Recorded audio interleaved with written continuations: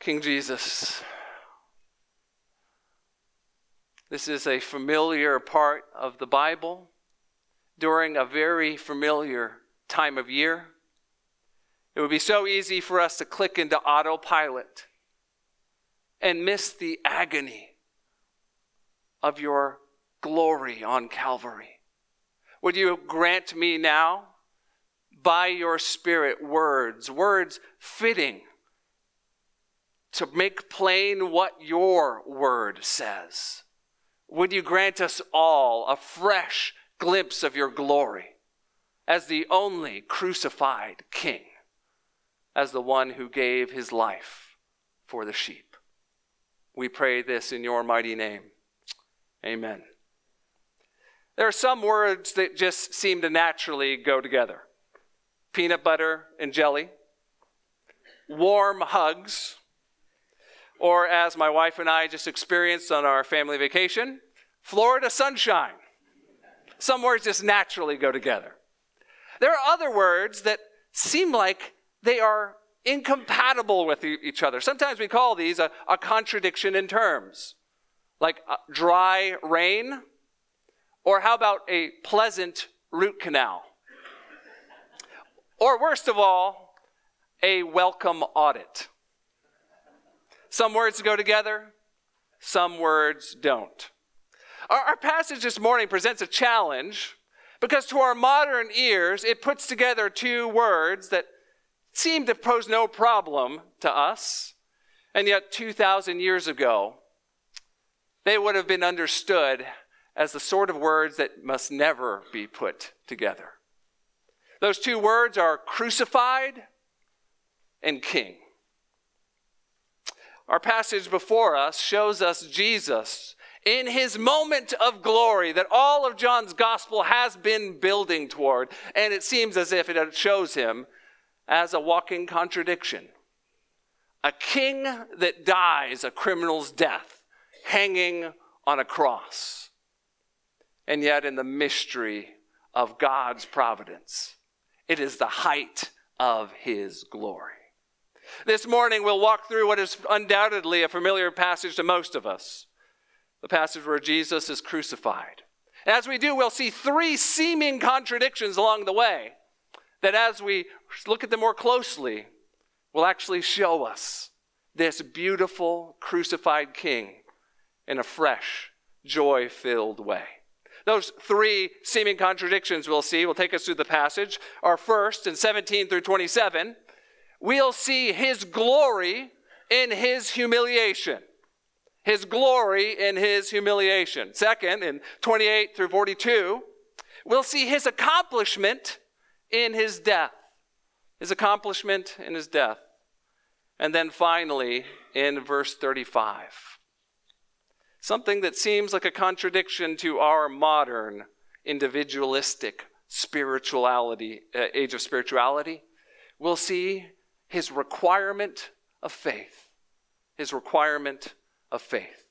Come with me to that hill called Calvary, and let us see together the glory of the crucified King. Let's begin in 17 through 27. His glory in his humiliation. I don't know about you, but when I think of moments of humiliation in my life, they are things I would rather forget. There was one time when I was about a junior high student way back in the day, and I was invited to participate serving in a church. We were assistants to the ushers that morning. It was a big deal. And I was given the all-important task of pulling down the window shade to keep that supernova brightness of the Florida sun from shining in people's eyes. Well, mid-service, I got up to do my task, and I pulled on the shade, and it didn't really want to come down, so I pulled a little harder. It still didn't want to come down, and you can see where this is going. I pulled really hard, and it came down. A screech that should not be heard by any human ears, a crash, the whole assembly came down. The preacher paused, everyone looked back. I had that moment where I realized all eyes were on me in the worst possible way. I mean, it's been over 20 years, and I still can feel the eyeballs on me. We all have moments like that. humiliating moments. Maybe it was in the lunchroom for you. Maybe it was Christmas dinner that didn't come out quite the way you wanted, and no one will let you forget about it in your household. We have that natural tendency to forget our worst moments. But how different is it for Jesus? His moment of humiliation is the moment that we remember him for, because his moment of humiliation is also his moment of glory. Remember how we got here. A couple weeks ago, Chris Sarver preached about the mock trial that Jesus went through. He was brought by the scheming of the religious leaders up on Trump charges. They sent him to the Roman governor, Pilate. Pilate had all the reasons in the world to let him go. But due to political pragmatism, a little cruelty, a little cold-heartedness, he decided to crucify Jesus. The soldiers have already softened him up. They've flogged him. They've ripped the flesh from his back. They've beaten him. They've mocked him. They've dressed him up as a mock king. And now they start to march him on the way to his place of execution. And yet we also know from John's gospel that this is a path that Jesus himself has decided to be on. That from the beginning, his whole life was on his Father's timetable, and now he is on the final leg of his journey. That road that leads to the place called Golgotha, or Calvary. We pick it up there in verse 17. And he went out, bearing his own cross, to the place called the place of the skull, which in Aramaic is called Golgotha. Back then, the Romans, when they would crucify someone, they would make the soon-to-be executed prisoner carry the horizontal beam of the cross. So we think of Jesus as carrying both parts of the cross on his back, walking. He actually probably was only carrying the horizontal beam. It still would have been 40 plus pounds. And the Romans were experts in cruelty. They would pick the longest possible route to take someone along the way so that everyone could see the spectacle they were making. The message was clear: you do not oppose Rome. Now, John doesn't tell us things that the other Gospels tell us about someone else carrying his cross. That'll be the first of many details you may know from Matthew, Mark, or Luke's account of the crucifixion. We're going to stick to what John says this morning, because in God's providence, it shows us Jesus, the crucified King, with a fresh angle on his glory. Jesus, he carries his cross, and then finally he arrives on that hill called Golgotha, or the place of the skull. It could be because of the appearance of the hill. It could be just because so many people were killed there. Jesus arrives, and then he is forced to endure 3 additional humiliations. The first humiliation was that carrying of his cross. The second is the humiliation of the cruelty of being crucified. We're told there very succinctly, there they crucified him, and with 2 others, one at each side, and Jesus between them. Now, John doesn't go into details about what crucifixion entailed because he didn't need to. Everyone knew what it meant to be crucified back then. Crucifixion was not a punishment that just anyone would get. It was the cruelest of the cruel. If you were a Roman citizen, it was not even an available option for them to punish you with unless Caesar himself said that you should be crucified. The Jews understood it equally as abominable. They thought of it as being hung on a tree. It meant someone was accursed. And that day, it was not something you spoke about in polite society. Crucifixion was the picture of horror. What did it involve?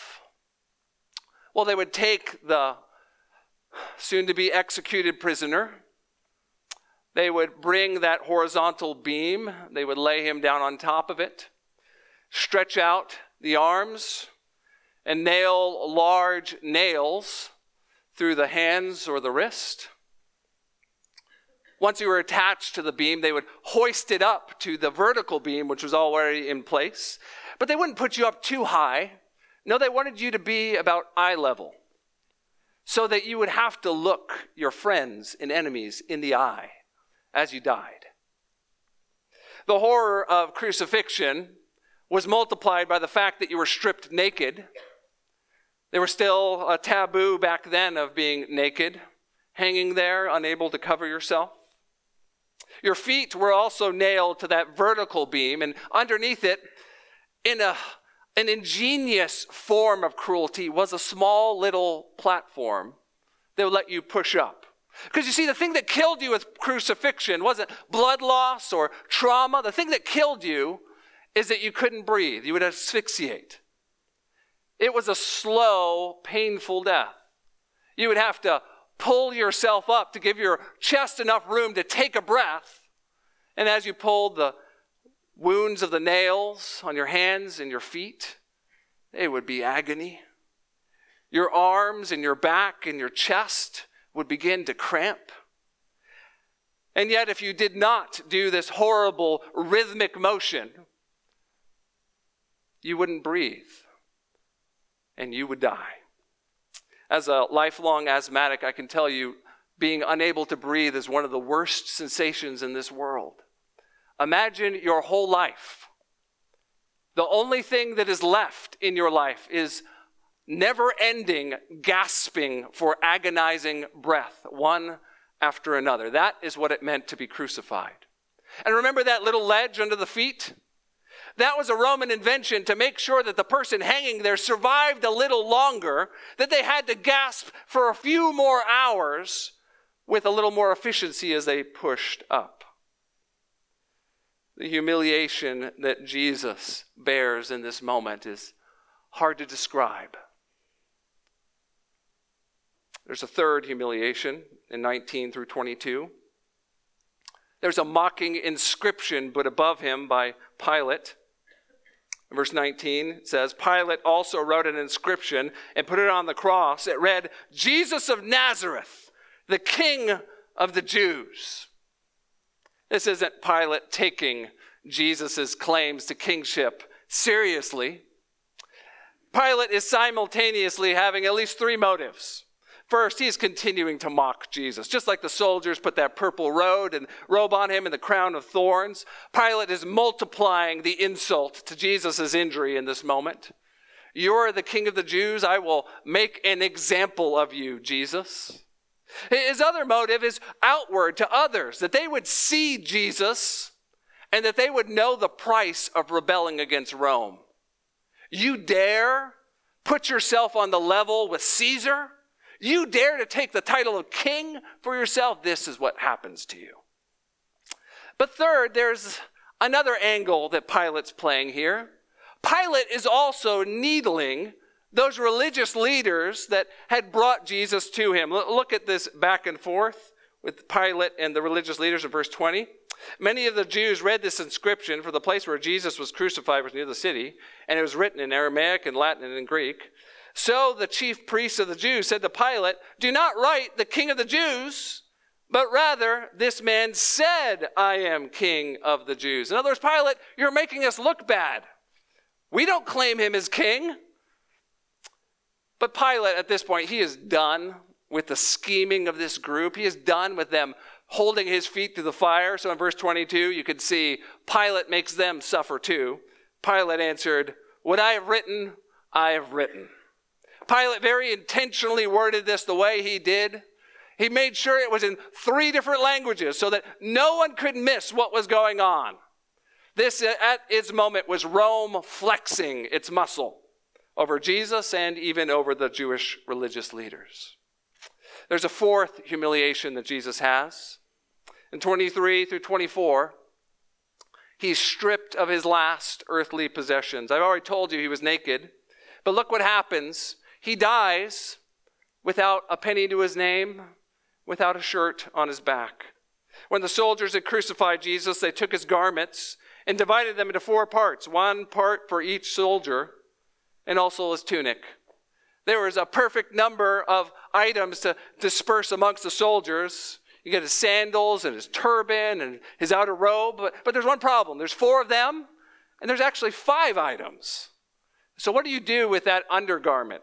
The problem with undergarment is it's one piece. You can't just cut it into 4 pieces. It's ruined at that point. So instead, they gamble over it. So they said to one another, let's not tear it, but cast lots for it to see whose it shall be.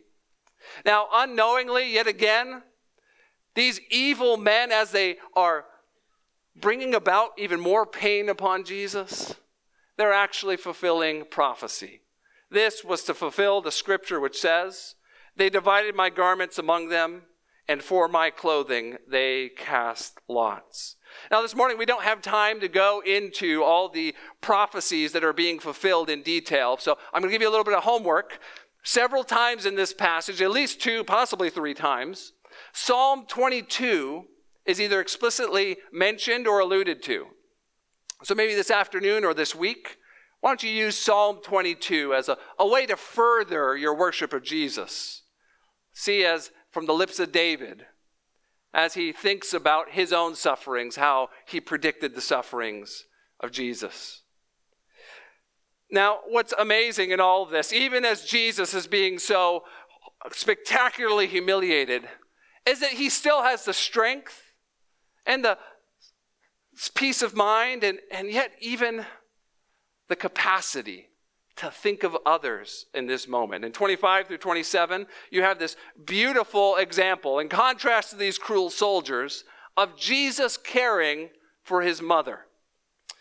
We're told that there are 4 women standing near the cross. This would have been pretty common. You had an ability to walk up and be close to those who were being crucified.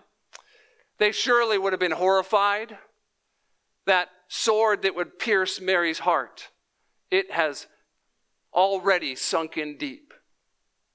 Jesus sees his mother, and as he is gasping for breath, as he is in the midst of his agony, he provides for her in a way that no one else could. He looks at the disciple John, he looks at her, and he says, you two are now family. John, this is now your mother. Mary, this is now your son. Now in this moment, Jesus is not just acting as a concierge service. This is a picture of the way Jesus cares for the family of God hanging on a cross. Mary and John, new disciples that will be in need of much encouragement in the days ahead, are provided with a means of grace from Jesus. And it's a reminder to each of us that hanging on the cross, our Savior thought of our needs and even met our needs. As we put all of this together, friends, do you see the beautiful and bitter picture of the glory of the humiliated Messiah? The glory of the crucified King. As we see him at his lowest of moments, friends, remember that this was always the plan. This was always what Jesus said must happen. Back in chapter 3, he said that when the Son of Man is lifted up, like the bronze snake in the wilderness, anyone that looks to him would be saved.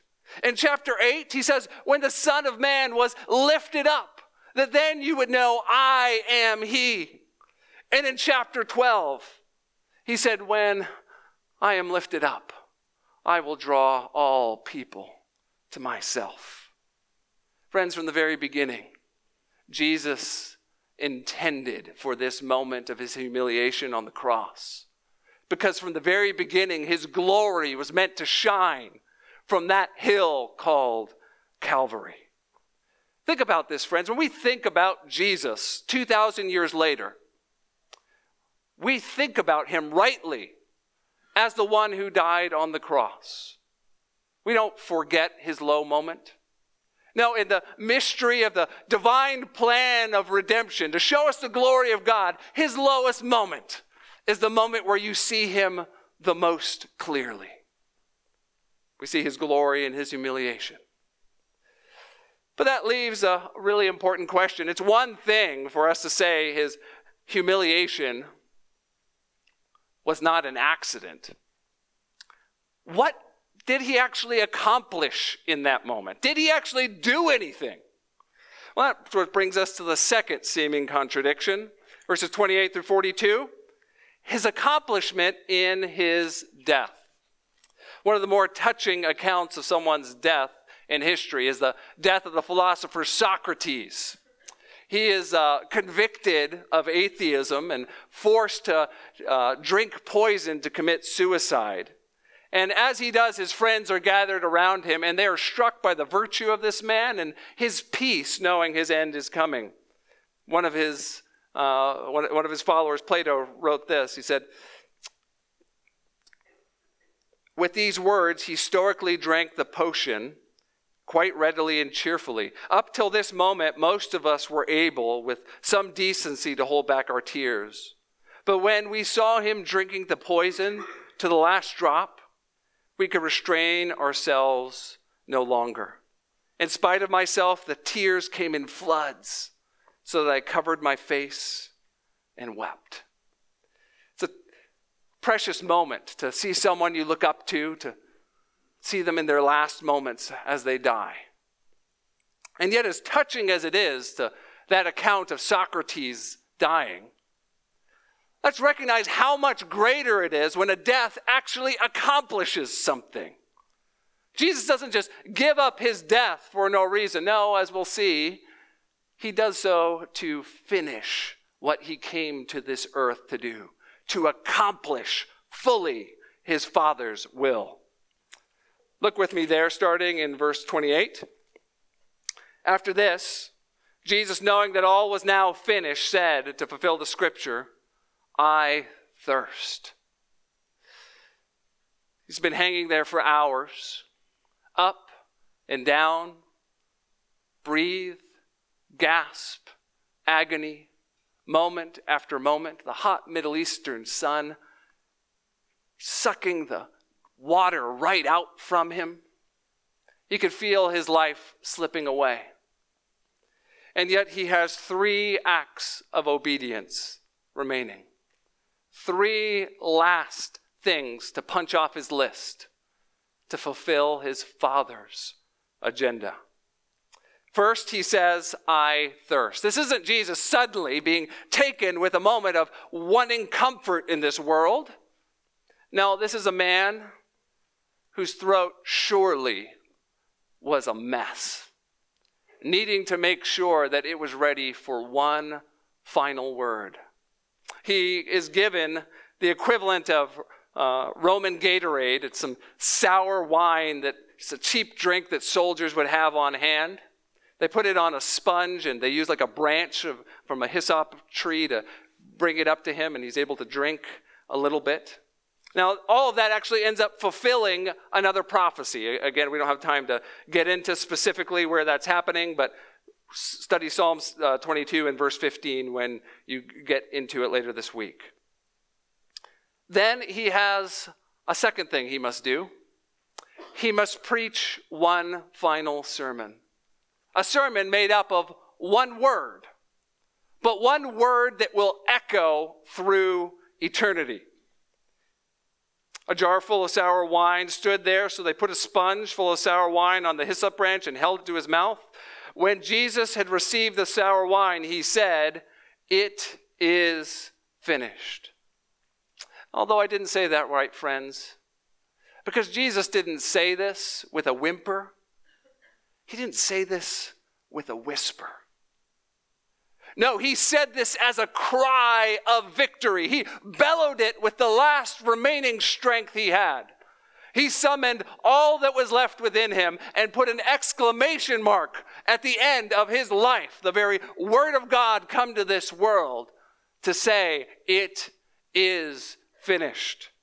That's one word in Greek, 3 words in English. One word that it would take an eternity to unpack, because it declares that Jesus has fulfilled the plan of God from eternity past for this world and forevermore. What does he mean when he says, "It is finished"? Well, I don't have anywhere close to enough time to unpack all of it. There's not enough time in this world to do that, but let me give you 4 of the most important things that he means. First, he means his earthly obedience is finished. His perfect record of righteousness, fulfilling his Father's agenda and the law's demands, Jesus has not failed at a single task. He has punched off every item on the list perfectly. It is now finished. He is the perfect Son of God, obedient to the very end. Second, it is finished means that the sacrifice for sins is finished. As Jesus hung on the cross, he wasn't just enduring the Middle Eastern sun and the beating of the soldiers and blood loss and loss of breath. He endures the very wrath of God towards sinners. And Jesus knows that his sacrifice of his life has been accepted. Sinners now will find full forgiveness from God. Every one of his sheep will be saved because his sacrifice is complete. Third, it is finished means his battle with sin, the devil, and the world is now complete. He has achieved victory over the one that thought he would thwart God's plans by killing the Messiah. He has destroyed the power of sin by nailing it to the cross with him. He has ensured that death will not have the last say, that eternal life will reign once more. Jesus has won the battle, and so he can declare it is finished. And fourth and finally, he has completed writing the new covenant in his blood. A new era is being ushered in between God and his people. No longer will they come to a temple to worship. No longer will they need priests and will God's presence be hidden behind curtains. Now they will be ushered into the very throne room of God by the very Spirit of God living within them. Because God will now dwell with his people. Jesus has finished the work of bringing the new covenant between God and his people. After he bellows this cry of victory, Jesus has one final act of obedience. He lowers his head and he gives up his spirit. And he bowed his head and gave up his spirit. As he said earlier in John's gospel, no one takes his life from him. No, he gives it up willingly. Jesus sends his spirit back to the Father that sent him, and in this moment, his earthly mission is complete. The author of life tastes death, and in so doing, brings life to us all. From there, the narrative picks up pace. We see the aftermath of people verifying that Jesus is dead and then making sure his body is buried. The Jews in 31 and following, they're worried about the purity of the Passover. They're not allowed to have someone hanging on a cross once Sabbath starts. To do so is to bring a curse upon them. So they go to the Romans and they say, hey, why don't we speed this up a little bit? The Romans were happy to oblige. They could do that by breaking someone's legs. Then you can't push up anymore, and pretty quickly you are unable to breathe and you die. Well, as they go, they break the first person on the cross on the side of Jesus, then the other person. They get to Jesus, and they find out he's already dead. Surprising how quickly he expired. They actually double check by having a soldier poke him in the side with a spear.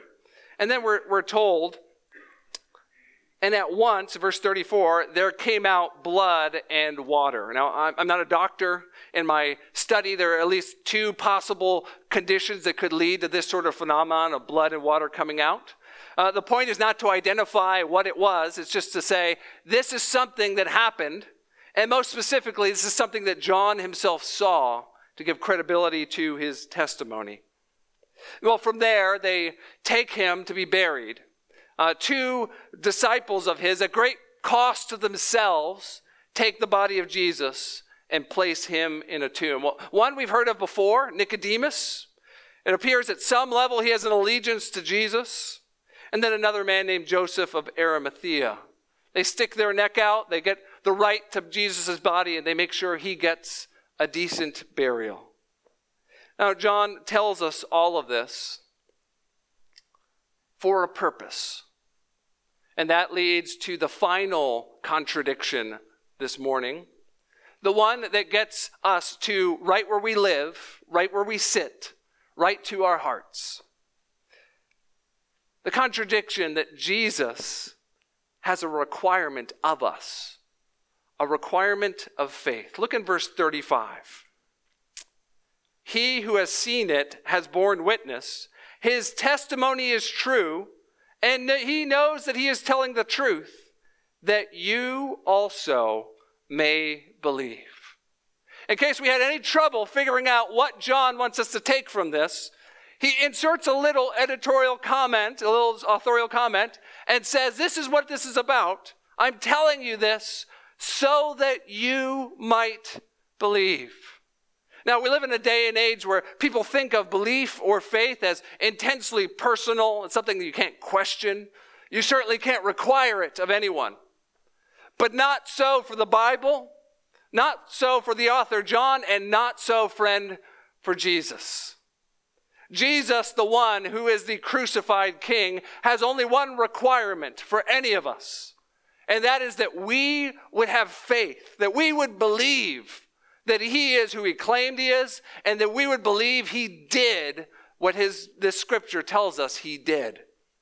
John's whole gospel is written for this purpose. That you would know enough about Jesus, that you could trust him, and in trusting him find the thing you so desperately need, friend. Forgiveness of sins and eternal life. See, according to the Bible, our big problem is not that we don't make enough money, or that our spouses don't appreciate us enough. It's not that we don't have enough economic opportunities or that we don't have enough education. No, our problem is that we are sinners before a God who is perfect and holy, and that the very wrath of God is already upon us, and there's nothing we can do to fix that situation. But the good news is on Christmas, God sent his son on a rescue mission into this world. The very Son of God from heaven came as a baby to live, to grow, and to, at this moment on the cross, to die.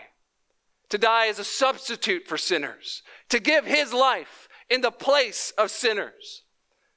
So that if we believe in him, we can be forgiven of our sins. We can no longer have guilt and shame. We can no longer have doom hanging over us. Instead, we can have a full, abundant joy, knowing we are not God's enemies, but his friends. Friend, if you don't know Jesus in this way, this Christmas, that would be the greatest gift you could ever receive. If you need to know how you can do that, or you need someone to answer some questions, come forward after the service. I would love to meet you and pray with you. I'd love to tell you about how you can know Jesus in this way. For all of us here this morning, though, it's important for us not to let the familiarity of the cross and this season inoculate us to the glory of the crucified King. Brothers and sisters, would you hear that one-word sermon again in your heart this morning? Would you hear the thunder tetelestai coming from the cross? And would you remember what that means for you? Brothers and sisters, are you in a dark place this Christmas? Do you feel as if you never quite live up to God's standards? You can't possibly believe that he would be pleased with you. Would you remember that when Jesus said, "It is finished," he meant that for all your striving and earning. He meant that for all your attempts to get merit. He meant that to say, I have now a perfect record of righteousness. And friend, he has given it to you as a gift. Would you hear that one-word sermon this morning? Or maybe you're in a spot where you're having trouble forgiving someone who's done something truly awful to you. Maybe they're not even apparently sorry about it. You don't know how you could ever get that tape in your head to stop playing? Would you hear that one-word sermon, "It is finished"? Would you remember that sins have been punished at the cross? If that person's a Christian, then that sin was already paid for by the blood of Jesus. See if that might help you to be able to forgive. Or maybe you're feeling forgotten this Christmas. Maybe you feel like the kids don't call as often as they used to.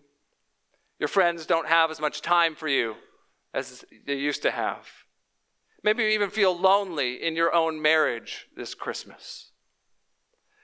Friend, would you remember that when that one-word sermon was preached, the man hanging there was thinking of you? He wasn't just dying as an accident. This wasn't some unforeseen turn of events. No, this was him laying down his life for the sheep, the ones he knows by name. This Christmas, think about the fact, brother and sister, that Jesus died with your name written on his hands and your name graven on his heart. As we come to the end of this journey to that hard hill called Golgotha, and we see the crucified King in all his glory, let's remember that his final word was for us. Charles Spurgeon said this of this moment: "It is finished, sinner. There's nothing for God to do. It is finished. There's nothing for you to do. It is finished. Christ need no more bleed. It is finished. You need no more weep." Brothers and sisters, this Christmas, let's remember the man who came to this earth to die as the crucified King and gave his life for sinners like you and me. Let's pray.